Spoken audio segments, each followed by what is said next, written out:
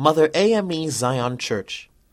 In the late 1700s, the Methodists of the mostly white John Street Church welcomed Africans and their descendants, and many came to worship there. Peter Williams, born a slave, became a sexton, and James Varick became a deacon of the church. In time, however, the worshippers in the Negro pews grew frustrated.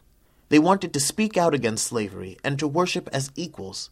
Finally, in 1796, James Varick led a group of about 100 worshippers to an old rented building on Cross Street to worship separately.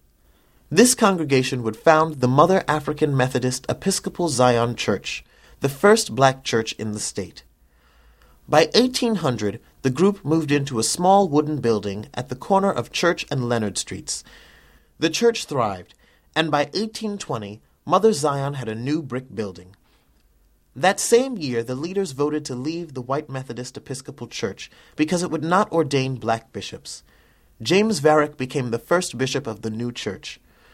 It was a time when more and more black New Yorkers were gaining their freedom.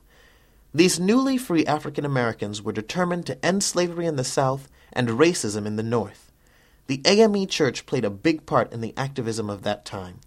It was a stop on the Underground Railroad, and many who worshipped there, such as Frederick Douglass and Sojourner Truth, became leaders and abolitionists.